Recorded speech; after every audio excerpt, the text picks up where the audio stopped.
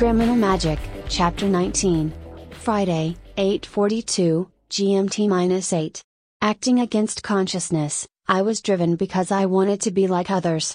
I was afraid of what was wild and indecent in me. By and large, Still is pleased with what he has inherited. As a union, this is a highly functional, albeit hazardous, one to have made. Still has absorbed all the mighty cerebral density that Kohler embodied. No casual observer would ever even recognize that there was anything wrong with the man they once knew as Rafe. Still has no vanity in his exercise of dominion over this apparatus. Kohler has lent him a durable identity, one whose bona fides, both intellectual and financial, are profoundly respectable. And in return, Still has infused this lamentably manipulable shell with the power of vision and magical mystery that are the rightful domain of the Cayman. By the time Still took possession of Kohler, he was already projecting himself into the escape plan that would carry him away from the blood-saturated ground of recent failures. Jaguar. He knows that he has seen Jaguar face to face. They had been deceived indeed. It was not the shaman, the woman, but the other, the one with the tall woman, the one called Answer. He's the practical reality of Still's ancient enemy. Still promises himself a day of reckoning with that one. Looking into the belly of the cloud swollen with burden of moisture, Still closes his eyes and summons the wind child. A vortex sparks into being, swirls, tightening into a sharp twist inside his head, and the stout current of canyon drafts that have until this moment whipped hair into his face and tugged at his wet clothing abruptly drops to nothing. He sequesters an enormous chest full of air and blows it back at the sky from the bottom of his lungs. The low-lying clouds move away in a matter of seconds, leaving Still to bathe in a wash of warm sunlight. The rarity of eclipse reversed. With access to all of Rafe's carefully deployed hidden assets, and the author's intimate knowledge of how each element of the money trail related to the others, Still was able to disappear into the artificial mists of assumed identities, numbered accounts, and cash-pliable officialdom that is the Latin America formerly developed by the Nazis and appropriated by entrepreneurs of all stripes. A middle-of-the-night dash north in a stolen jeep to a private airstrip was followed by a brief visit to the secret lab outside Maracaibo.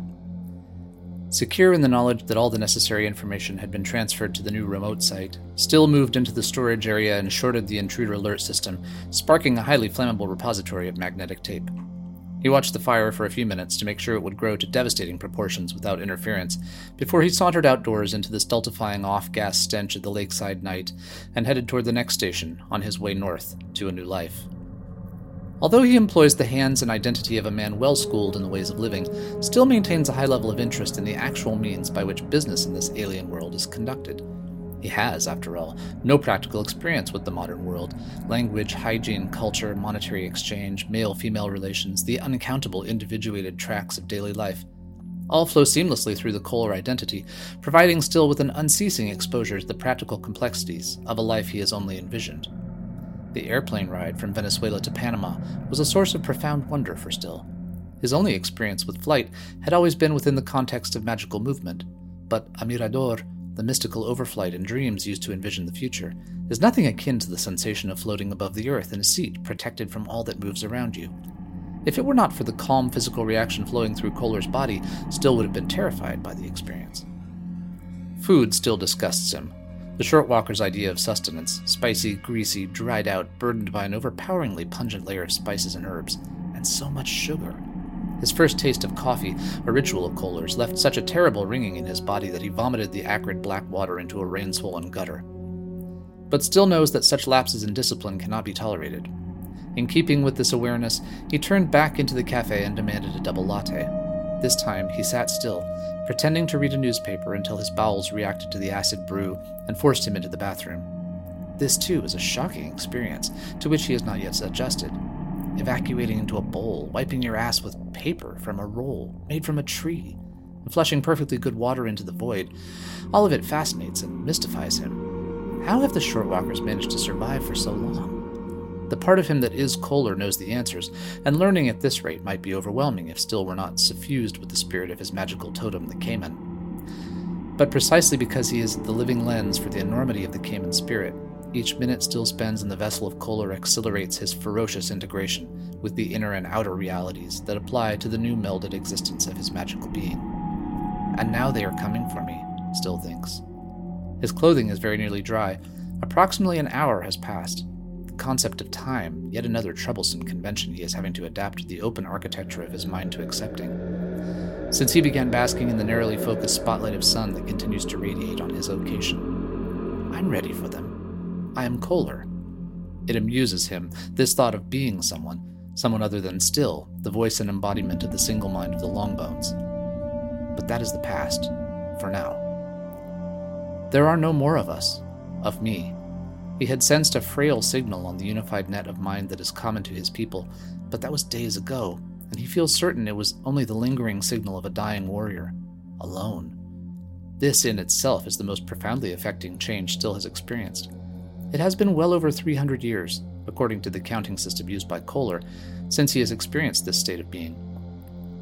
To stand isolated in his own mind, without the constant chromatically alive sensation of others' energy, is a dazzling and strange experience. Since his detachment, Still has experienced a feeling that pervades his entire being, and whose precise nature eludes the prodigious analytic power of Kohler's mind. On all sides of Still, foul weather continues unabated.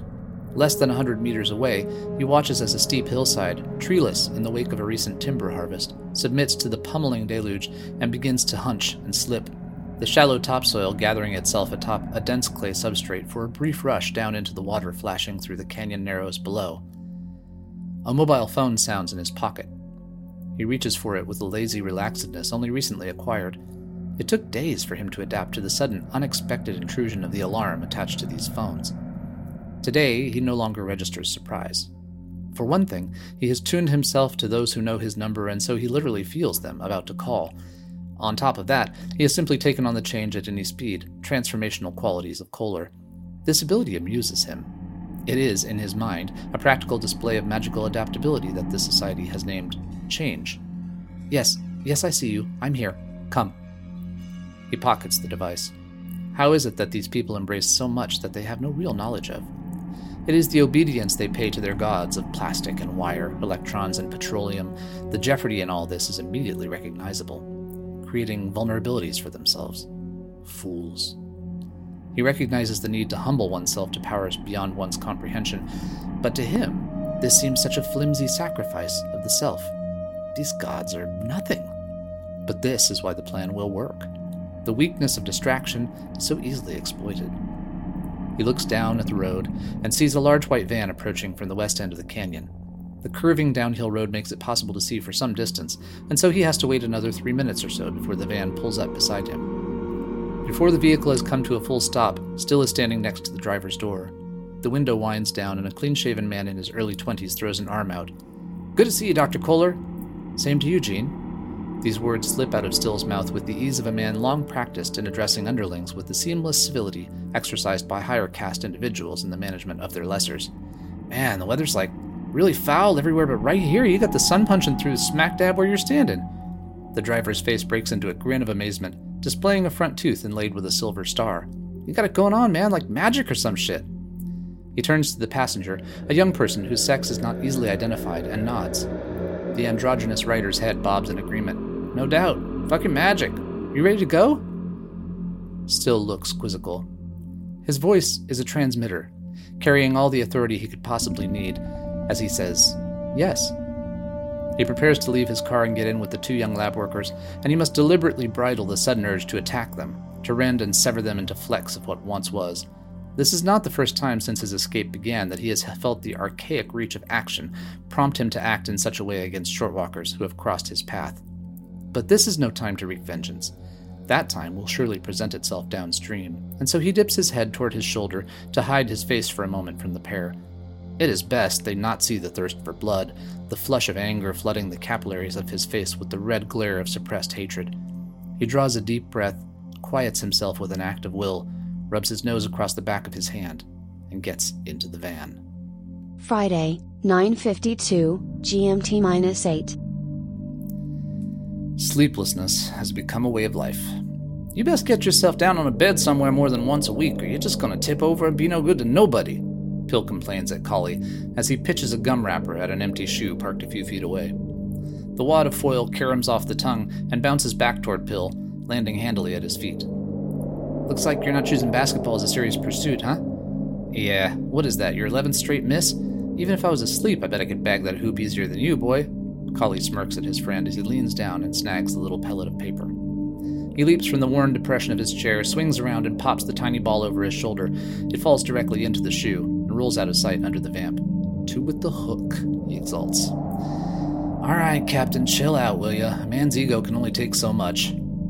Pillhead John sprawls back in his upright chair, and a display like that does nothing for your reputation, I'm just saying. So, where were we? First on the agenda is what's going to happen with the resolution for civic protection that's been circulating these past few days. People think it's a product of a citizens' action committee over in Dalles Province. Nobody really knows who wrote the thing. I guess that's good, right? I don't think it'd be such a good deal if you were hooked up with the idea like putting together a formal civic self-protection cadre. Yeah, probably not. Kali latches onto a round-backed wooden chair and slings his arms over the back, now facing his friend. Listen, the politics of dancing on that project will work out, and we'll end up with the means to do a better job fending off these Indu incursions. Nobody here's lame enough to miss the wisdom in taking care of what that little you've salvaged doesn't get taken from you by the same cretins who put you here in the first place. All right, says Pill, so that's cooking away. Folks over in security are putting out support messaging and such. But what are we going to do with the Indu snitches we know are working inside? People are talking. Following that logic, says Kali, why don't we just mount up and go to work for the thugs? He shrugs. You might catch me dreaming about suffering some of these turncoats, but it's better if we feed them disinformation so their minders still think their intel's intact. No argument here, boss, Pillhead John says with a shrug. I told you, I don't like that, Kali scowls his displeasure.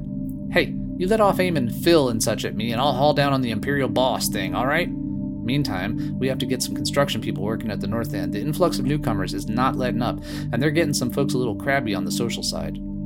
Understandable, Kali nods. It's hard to maintain a generous and open spirit with the wolf at the door. We'll divert some resources from utility income to fund to cover the development costs and see what we can get facilities to come up with out of the slop we divert them from the pharma side.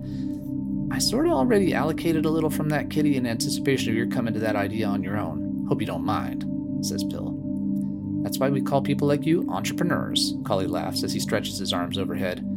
Ah, man, I'm beat. I would sleep for a week if I could sleep for shit. What about Hedda's suggestion, Pill says? Hypnosis could be a real help, from what she is saying. All that stuff about higher nervous function interfering with your serotonin and dopamine production sounded like it might be on the right wavelength to me. Moving right along. Kali stands up again, combing his fingers through thick black hair and drawing his hand down over a chin covered with the stubble of several razor-free days. Where are we going with the EEPROM technology? For me, that's a big deal. We got data mining capacity already, and it's clear even without listening to Hedda's input that this pump and read capacity could really easily be adapted to far more dangerous uses. Yeah, you'd have to be Asylum certified not to catch the weapons potential, Pill says. How far off is the day when somebody adapts the circuitry so they could just drive a person's thoughts, craft their actions, maybe program them outright? I'm with you, pal. That's some goosebump-raising shit, which I want to point out, we are right in the middle of. Well, as the good doctor remarked, this is not an abstract exercise, Kali says. There are multiple and potentially severe practical consequences to even what we've done so far, humanitarian reasoning aside. The idea that we've plumbed one person's skull and are thinking of doing it again, this time to someone who definitely is not going to be volunteering, isn't that all the evidence we need to see this technology is dangerous? And we think we're the good guys, Pill says, as he bends to retrieve his foil ball from the shoe. So what if another party like the Indu boys get their hands on this device or its inventor? Shit, I just want to go back to a time when things weren't so head-cracking difficult. Like, 20,000 BC? Kali snipes, shaking his head as he laughs. Oh yeah, things were ever so simple then. Freezing your ass off, running into caves to get away from enormous carnivores that were everywhere lurking in hopes of getting a little man-chow, plague, no tools, camping 24/7, neighbors stabbing you to get at your female. Yeah, good old days, right? An unusually discreet knock on the door breaks in on his riff. Who is it? Calls Pillhead John. Dr. Bjornley? See, man, it's like summoning the devil, Pill whispers as he turns to let the visitor in. Can't mention the fucker's name without it being turned into a summons. The devil, is it? Dr. Bjornley says as she nods a hello on her way through the door. Kali and Pill are shocked silent. Don't be alarmed, gentlemen. My hearing is famously acute. May I sit? She settles onto the couch. I've been called much worse, and deserted. I take it since I was on your minds, it comes as no surprise that our joint enterprise was on mine. What John was actually saying, Hedda, was that we have to recognize our responsibilities to control the scanning technology you're developing. Control the access, you mean? The senior scientist nods. Yes, it's clear even with the limited experimental results we've derived from our work with Dana that far more nefarious uses could be made of this capacity to step into the mind. There is a sort of... She hesitates, one hand rising off its place atop her knee to float briefly in the air. A magical aspect to it, isn't there? Spookily close to being right out of a science fiction novel, is all Kali can get out. I have to tell you, sometimes when we're reviewing the images we've mined out of that woman's unconscious storage, I'm just very nervous about what we are playing with. Must have been how Oppenheimer and his crew felt up in Chicago during the war, nods Pillhead. The stiffness of his movement conveys more of his concern than his expression. Very scary, developing a weapon with the power to transform the world in seconds. Very scary. I couldn't agree more, John. The older woman has the air of severity about her, like a cloak of authority. It seems to me, Hedda stirs the air with her left forefinger, that we ourselves are in a similar position. We have in fact identified and employed the base elements of a technical apparatus that could, as you say, transform the world. I am also quite certain you two have projected the other possible permutations on its employment. Matter of fact, Doctor, that was exactly what we were talking about when you came in. A case has arisen which will demand that we use this new tool of yours for humanitarian purposes, but there's a catch. Hedda looks unfazed. What is the nature of the catch? Involuntary intrusion. The words drop out of Kali's mouth and seem to take up a physical space in the area between the three of them. Vulcan and Epimetheus had a project once, Hedda says cryptically. Ah, here we go. Pillhead steadies himself for the tour. The specific by way of the abstract, this is actually the part of science he likes best, the detour through disciplines that eventually leads to a real discovery. Homily, metaphor, epigram, always best when found on tombstones. He settles into his chair waiting for the story to unfold. Right, Kali says, and Vulcan made Pandora, the very first real live human girl.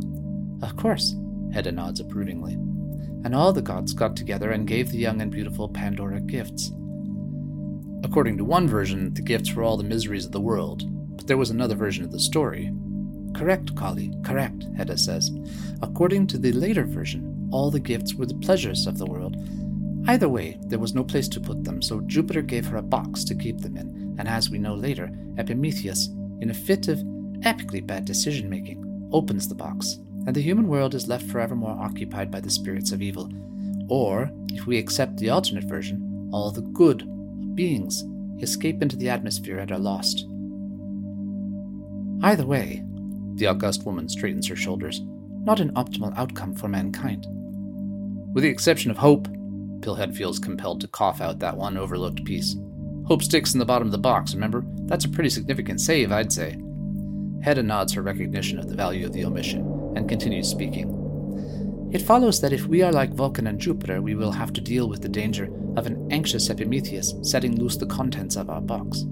These people, the ones who are suggesting we deliberately break into a human mind against that person's will, are they taking Epimetheus' place in things?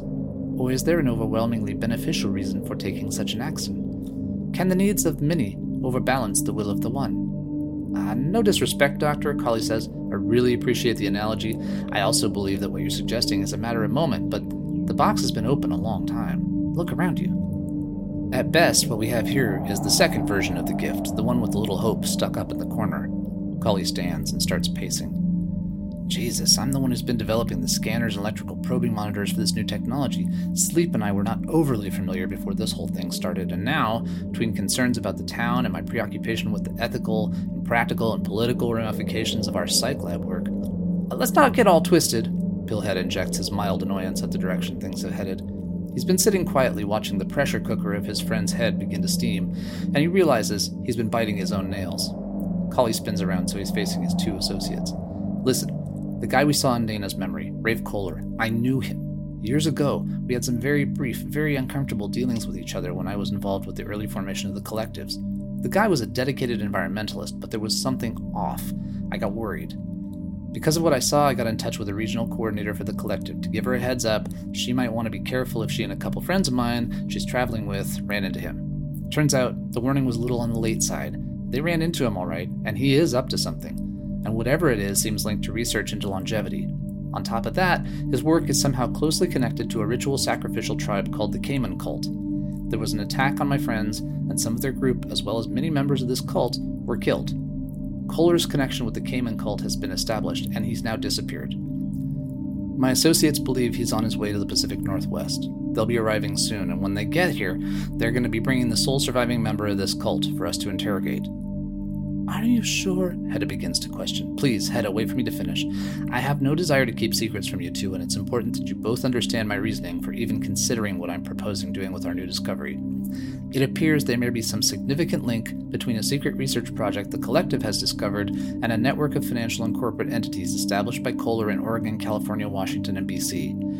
Mixing what we've derived from Dana's recovered memories with what my friends have discovered in South America, it looks like Kohler, and perhaps others, are planning to manufacture some kind of longevity drug which only works in conjunction with the serum elements of juvenile blood. Wait, what? Even Pillhead John, whose adolescent years were spent indulging in sci-fi fantasy magazines and pot smoking as an outlet for a frustrated male libido, can't contain his incredulity. Are you seriously telling us a mad scientist is coming to town and that his goal is to suck the blood of innocence so he can mix it with some herbs and shit and live forever? Nah, man, that can't be right. It's your sleep thing. See, just like I was saying, you don't sleep for weeks and then you flip out.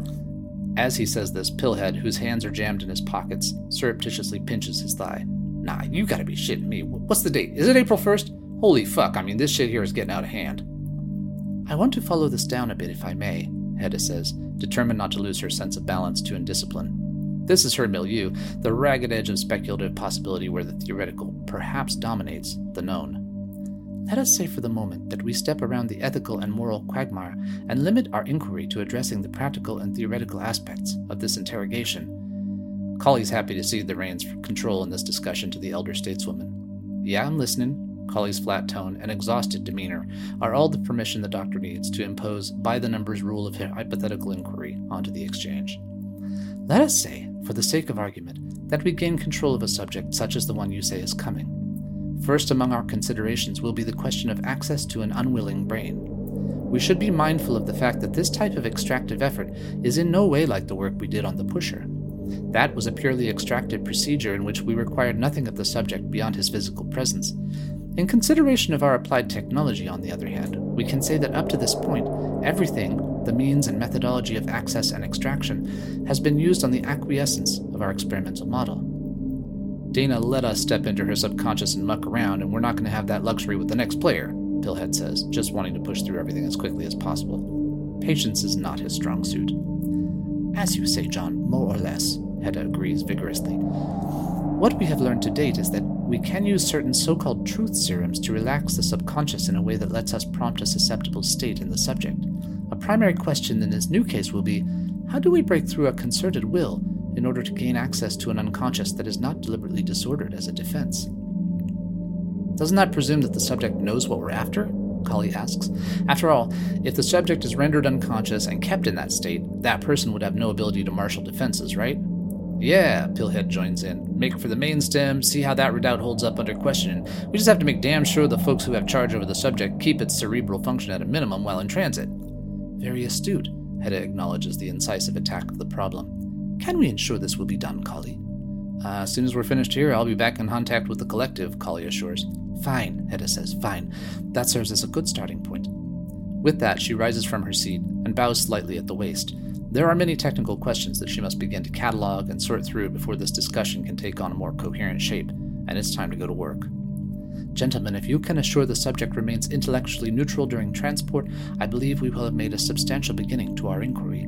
For now, I will retire and consider the ramifications of our chat. And with that, she shows herself from the room. Short and not exactly sweet, huh? Pillhead shrugs. But hey, what the hell? Sometimes bitter tastes right, too. It's what coffee's all about. He gets up, heading back to the practical commerce of his own labs. Yeah, Collie waves a distinctly unenergetic goodbye to his friend. We had to start somewhere. I'll make the call and make sure Coordinator and the others get the item here as close to dead as possible. As the door swings shut behind Pillhead John, Collie decides to get on the horn to Coordinator as soon as possible. No time to waste, and there's some hangover that was left unsaid in that last conversation. All right now, he thinks as he hunkers down over the keyboard and begins typing in the contact cipher. We'll find out what their game really is. Close behind those mundane and practical considerations, in the tattered frame of exhaustion which colors all ordinary machinations of politics, there is a shade of nuance, one informed by the ethereal aspects of Don Pedro that provides an extra mental level of consideration, putting things in order, and understanding the earthly relationship of one player to another.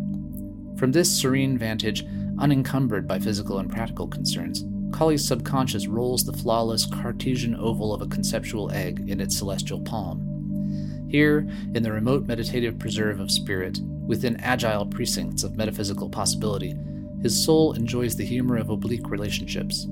All points evenly related, despite seeming imbalanced. One must be willing to consider the possibility of new variations. Once the desire for fixed points has been jettisoned, after all seductive allure of the present lies abandoned, along with utilities, the impossible of possibility may reveal itself. For the moment, Kali's mind lets go, releasing its grasp on the world of foment and managed disarray that constitutes his daily struggle.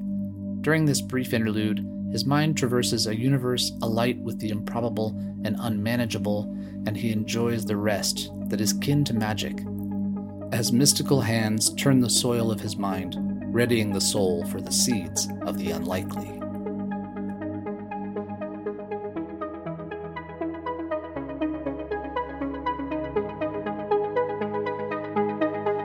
We will be back next week with Chapter 20 of Criminal Magic. We hope you will join us. If you are enjoying our podcast and stories, please leave a rating and review to help others find us as well. Thank you for listening.